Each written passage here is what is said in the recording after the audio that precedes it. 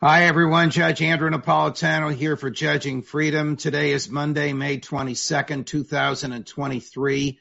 It's about 10 minutes after 10 o'clock in the morning here on the East Coast of the United States. Apologies for our glitch and late start, but we've overcome it. Colonel Macgregor is kind enough to join us now. Colonel, of course, always a pleasure. We have, very significant news. The United States government is authorizing its allies in Europe to send U.S.-made, F-16s to Ukraine. And, of course, Bakhmut has been fully captured by the Russians. Let's start with the F-16s, if we could. Why do you think President Biden changed his mind? This is the second time he's done so, saying he wouldn't authorize something, and then he did.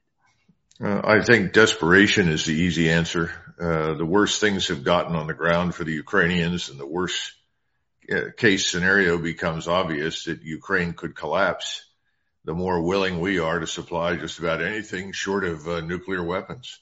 So the problem, of course, with the F-16 is I don't know who's going to fly them. So my great concern is that there'll be U.S. pilots who, quote unquote, volunteer to do so. And I think that would be very dangerous and ill-advised, but I don't see how else we do it. The president announced, I'll let him, we'll listen to him. Here's President Biden from Hiroshima on the F-16s.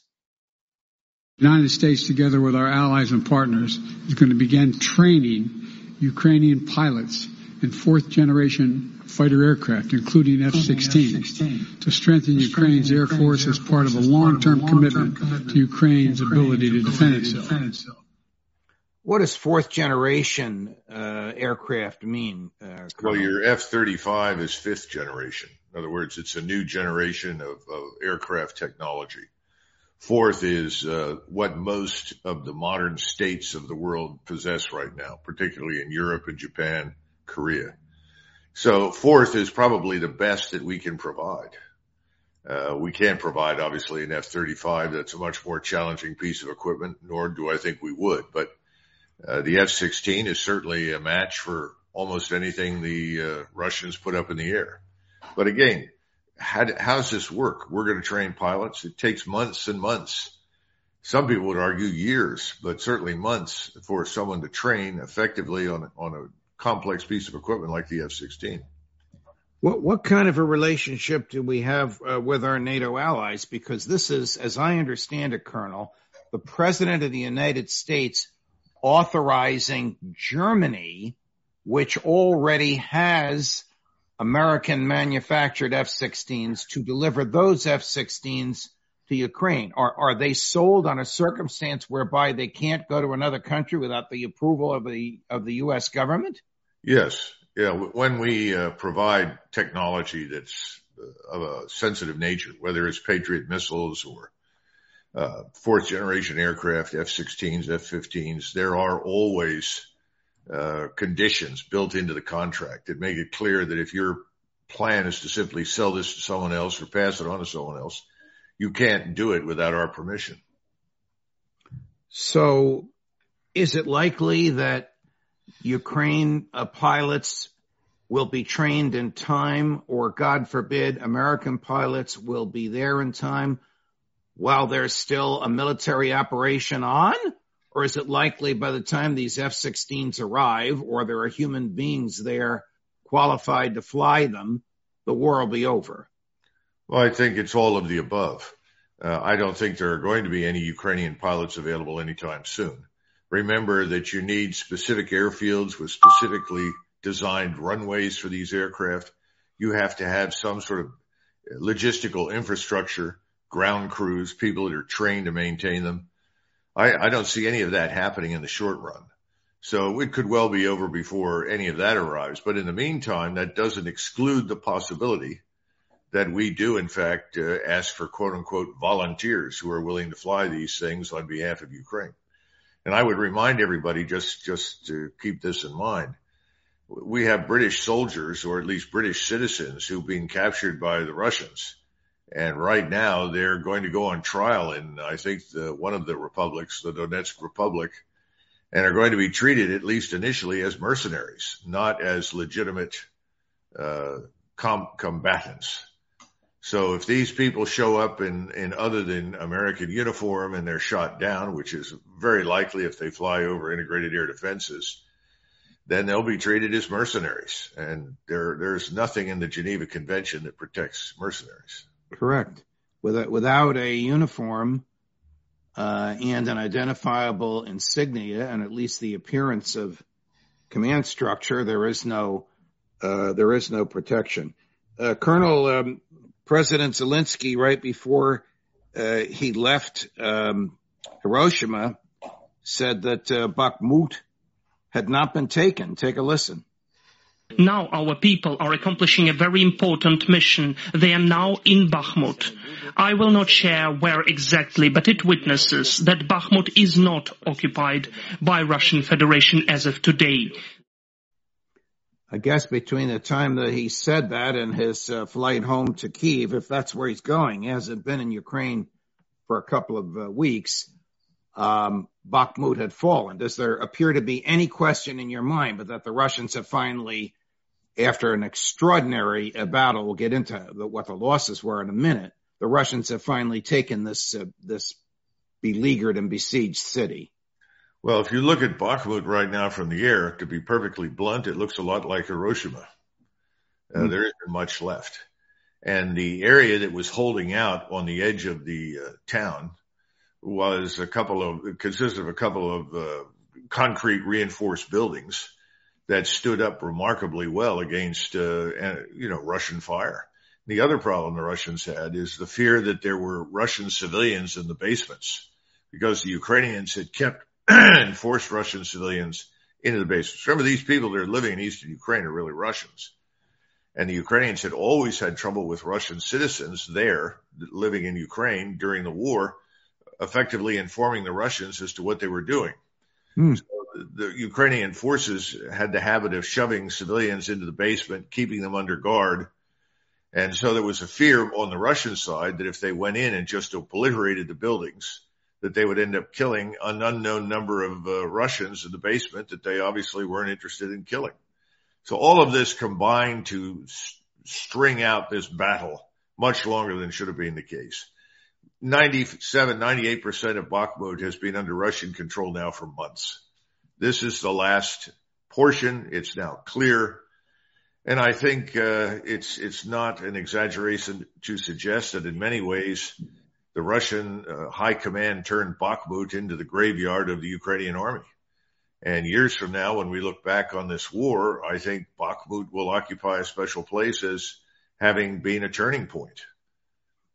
Well, I was just going to ask you, why does Bakhmut matter? The city itself is gone. Is this going to be an enormous will this have an enormous demoralizing effect on the surviving Ukrainian soldiers and the Ukrainian high command?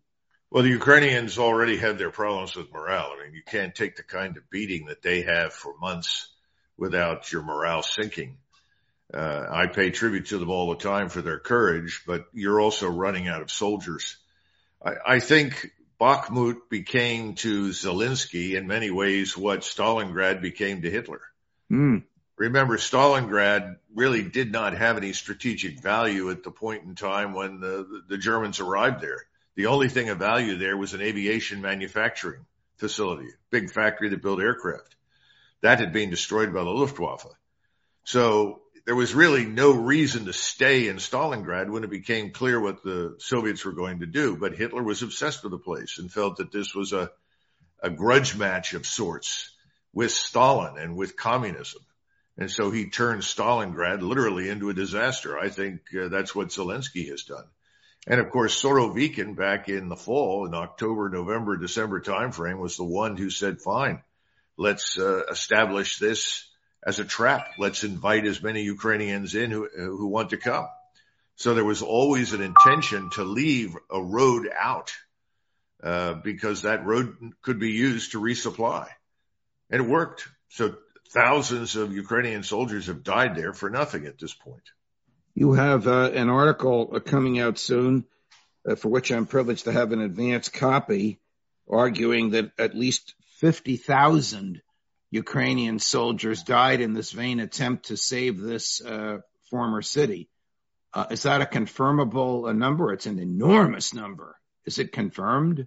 Well, if you go back to the September-October timeframe and forward from that and look at the massive number of Ukrainian forces that have been sent into the place, I mean, you can go online, and I think Larry Johnson is one example, but there are others who have published the lists of formations, Ukrainian army formations, regiments, battalions, battle groups, and so forth that have been fed into the place. And if you say that most of them went in there at, say, 50% strength, you run the numbers, you come up with close to 50,000 dead. If you say that they went in there at 75% or higher, you come up with an even larger number. I don't think we're going to have any confirmable numbers on a lot of things until this war is over. But I think it is not by any means unreasonable to stick with the 50,000 number, which seems to be widely used right now by those people examining specific units that have gone into Bakhmut. Colonel, has General Zaluzhny, the commander of Ukrainian forces, been seen in public since the 1st of May? And are there any rumors about why he has not been seen? Well, we're getting things through various sources on the ground in Ukraine, seeping out to the Russians as well as to the West, suggesting, first of all, he wasn't killed after all, but that he was severely wounded. And as a result, he's supposedly been through several operations to save his life. And those appear to have been successful. But we have no way of knowing, absolutely no way of knowing whatsoever. So Zaluzhny is either dead or he is, as they describe, recovering from his wounds. But in any case, I doubt that we'll see him in command of anything in the future. It's unlikely at this stage. Colonel, I want to play for you a clip from Jake Sullivan, the president's national security advisor, largely, in my view, and I think yours, responsible for this debacle in Ukraine, attempting to explain how the Pentagon miscalculated $3 billion with a B. It's almost laughable. I'm sorry. People die over this. I shouldn't laugh. Dollars worth of American military equipment. Here's Mr. Sullivan from Hiroshima 2 days ago. There was this very bizarre admission from the Pentagon this week of an accounting error that suggested that the U.S. has at least $3 billion that it didn't know it had. That's a hell of an accounting error. Are you concerned about this accounting error? Well, one thing I just want to make clear, that is not money that went out the door and disappeared. That is not a waste of that $3 billion. It is simply a tally of how much military equipment we have given them.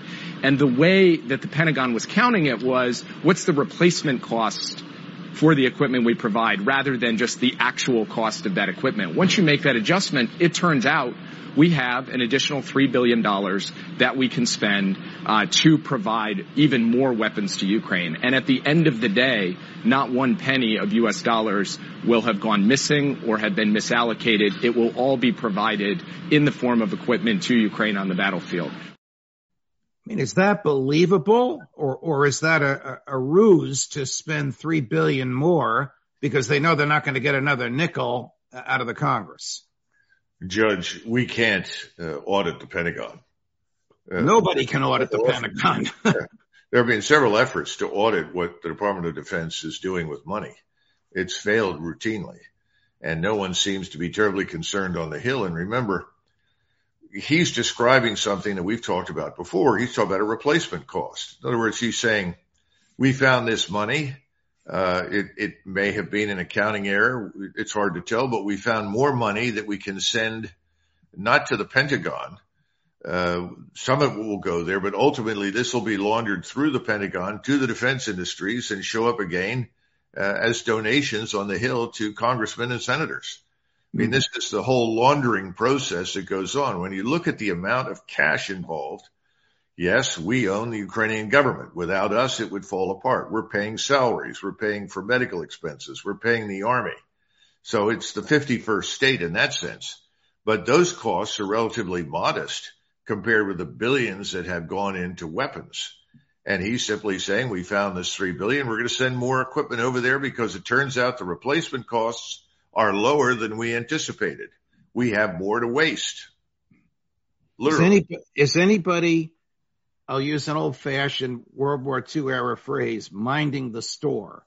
Is anybody keeping track of what remains for our own substance should, God forbid, it be needed in terms of defensive military equipment, high-end military equipment to which the American military is accustomed and on which it is trained?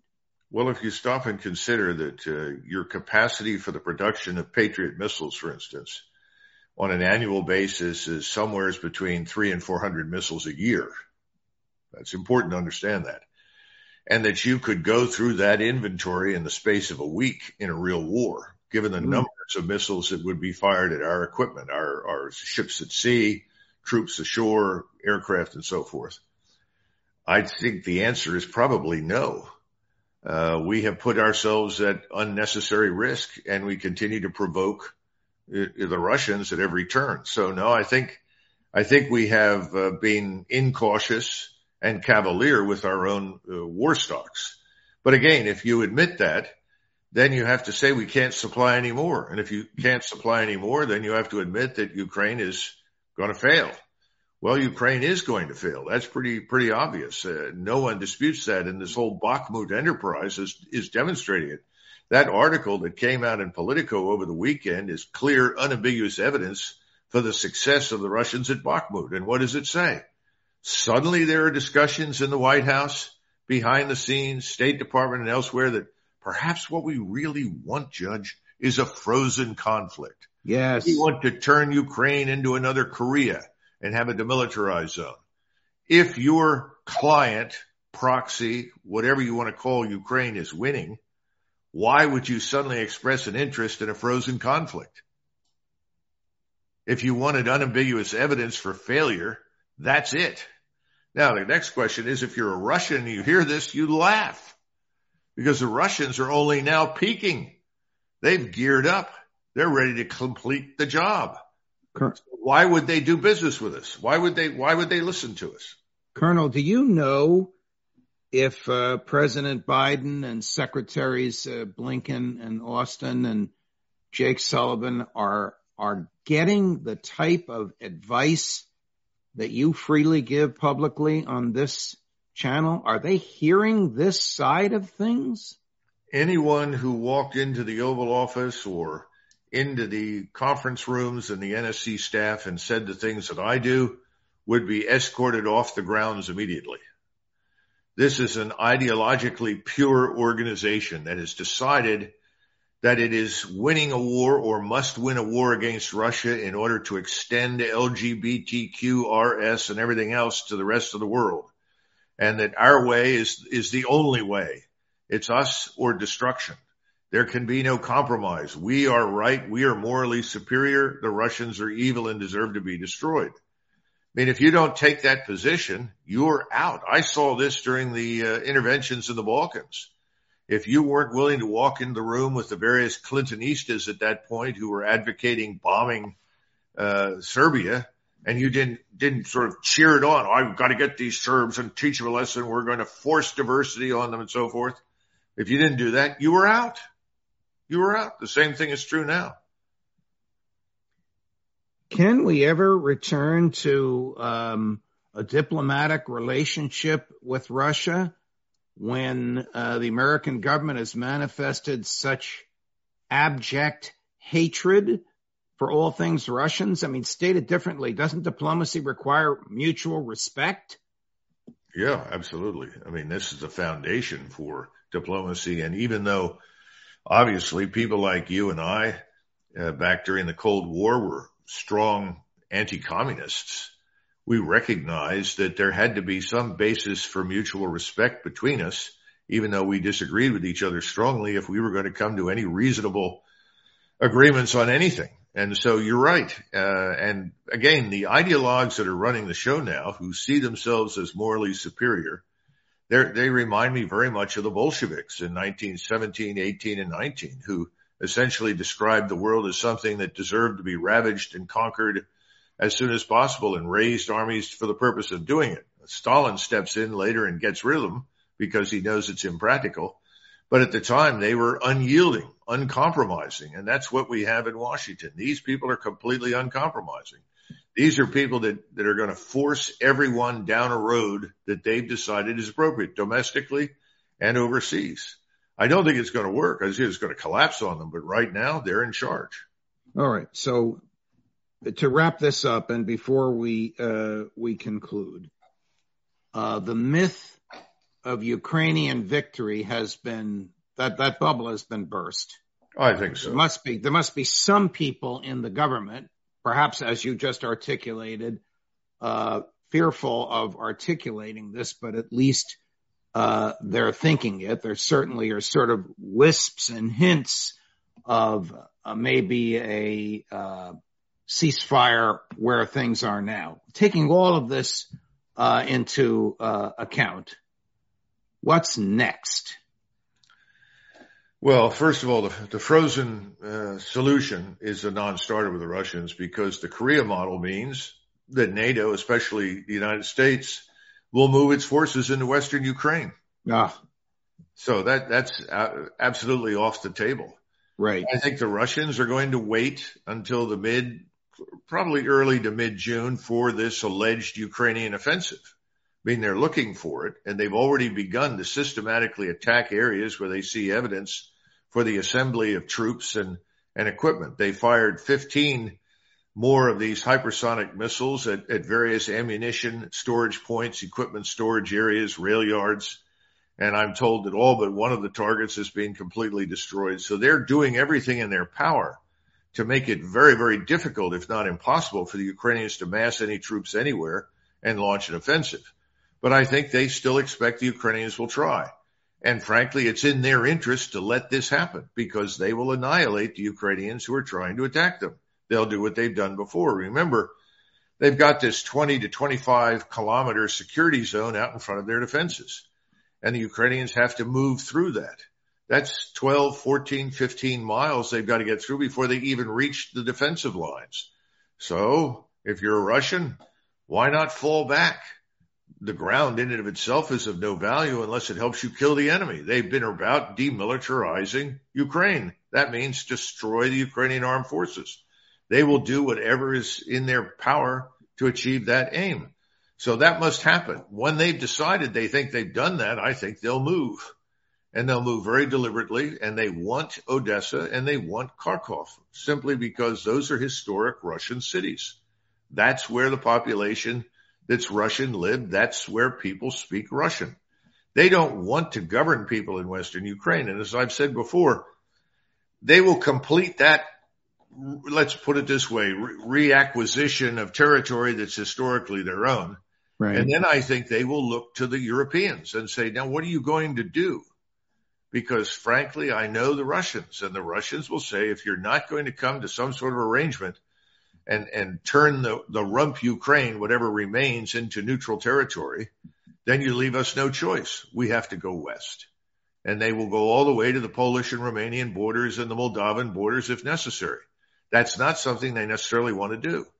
I don't think it's a good thing for Europe for that to happen. Why would we or anybody in Europe want hundreds of thousands of Russian troops sitting on the eastern border of NATO?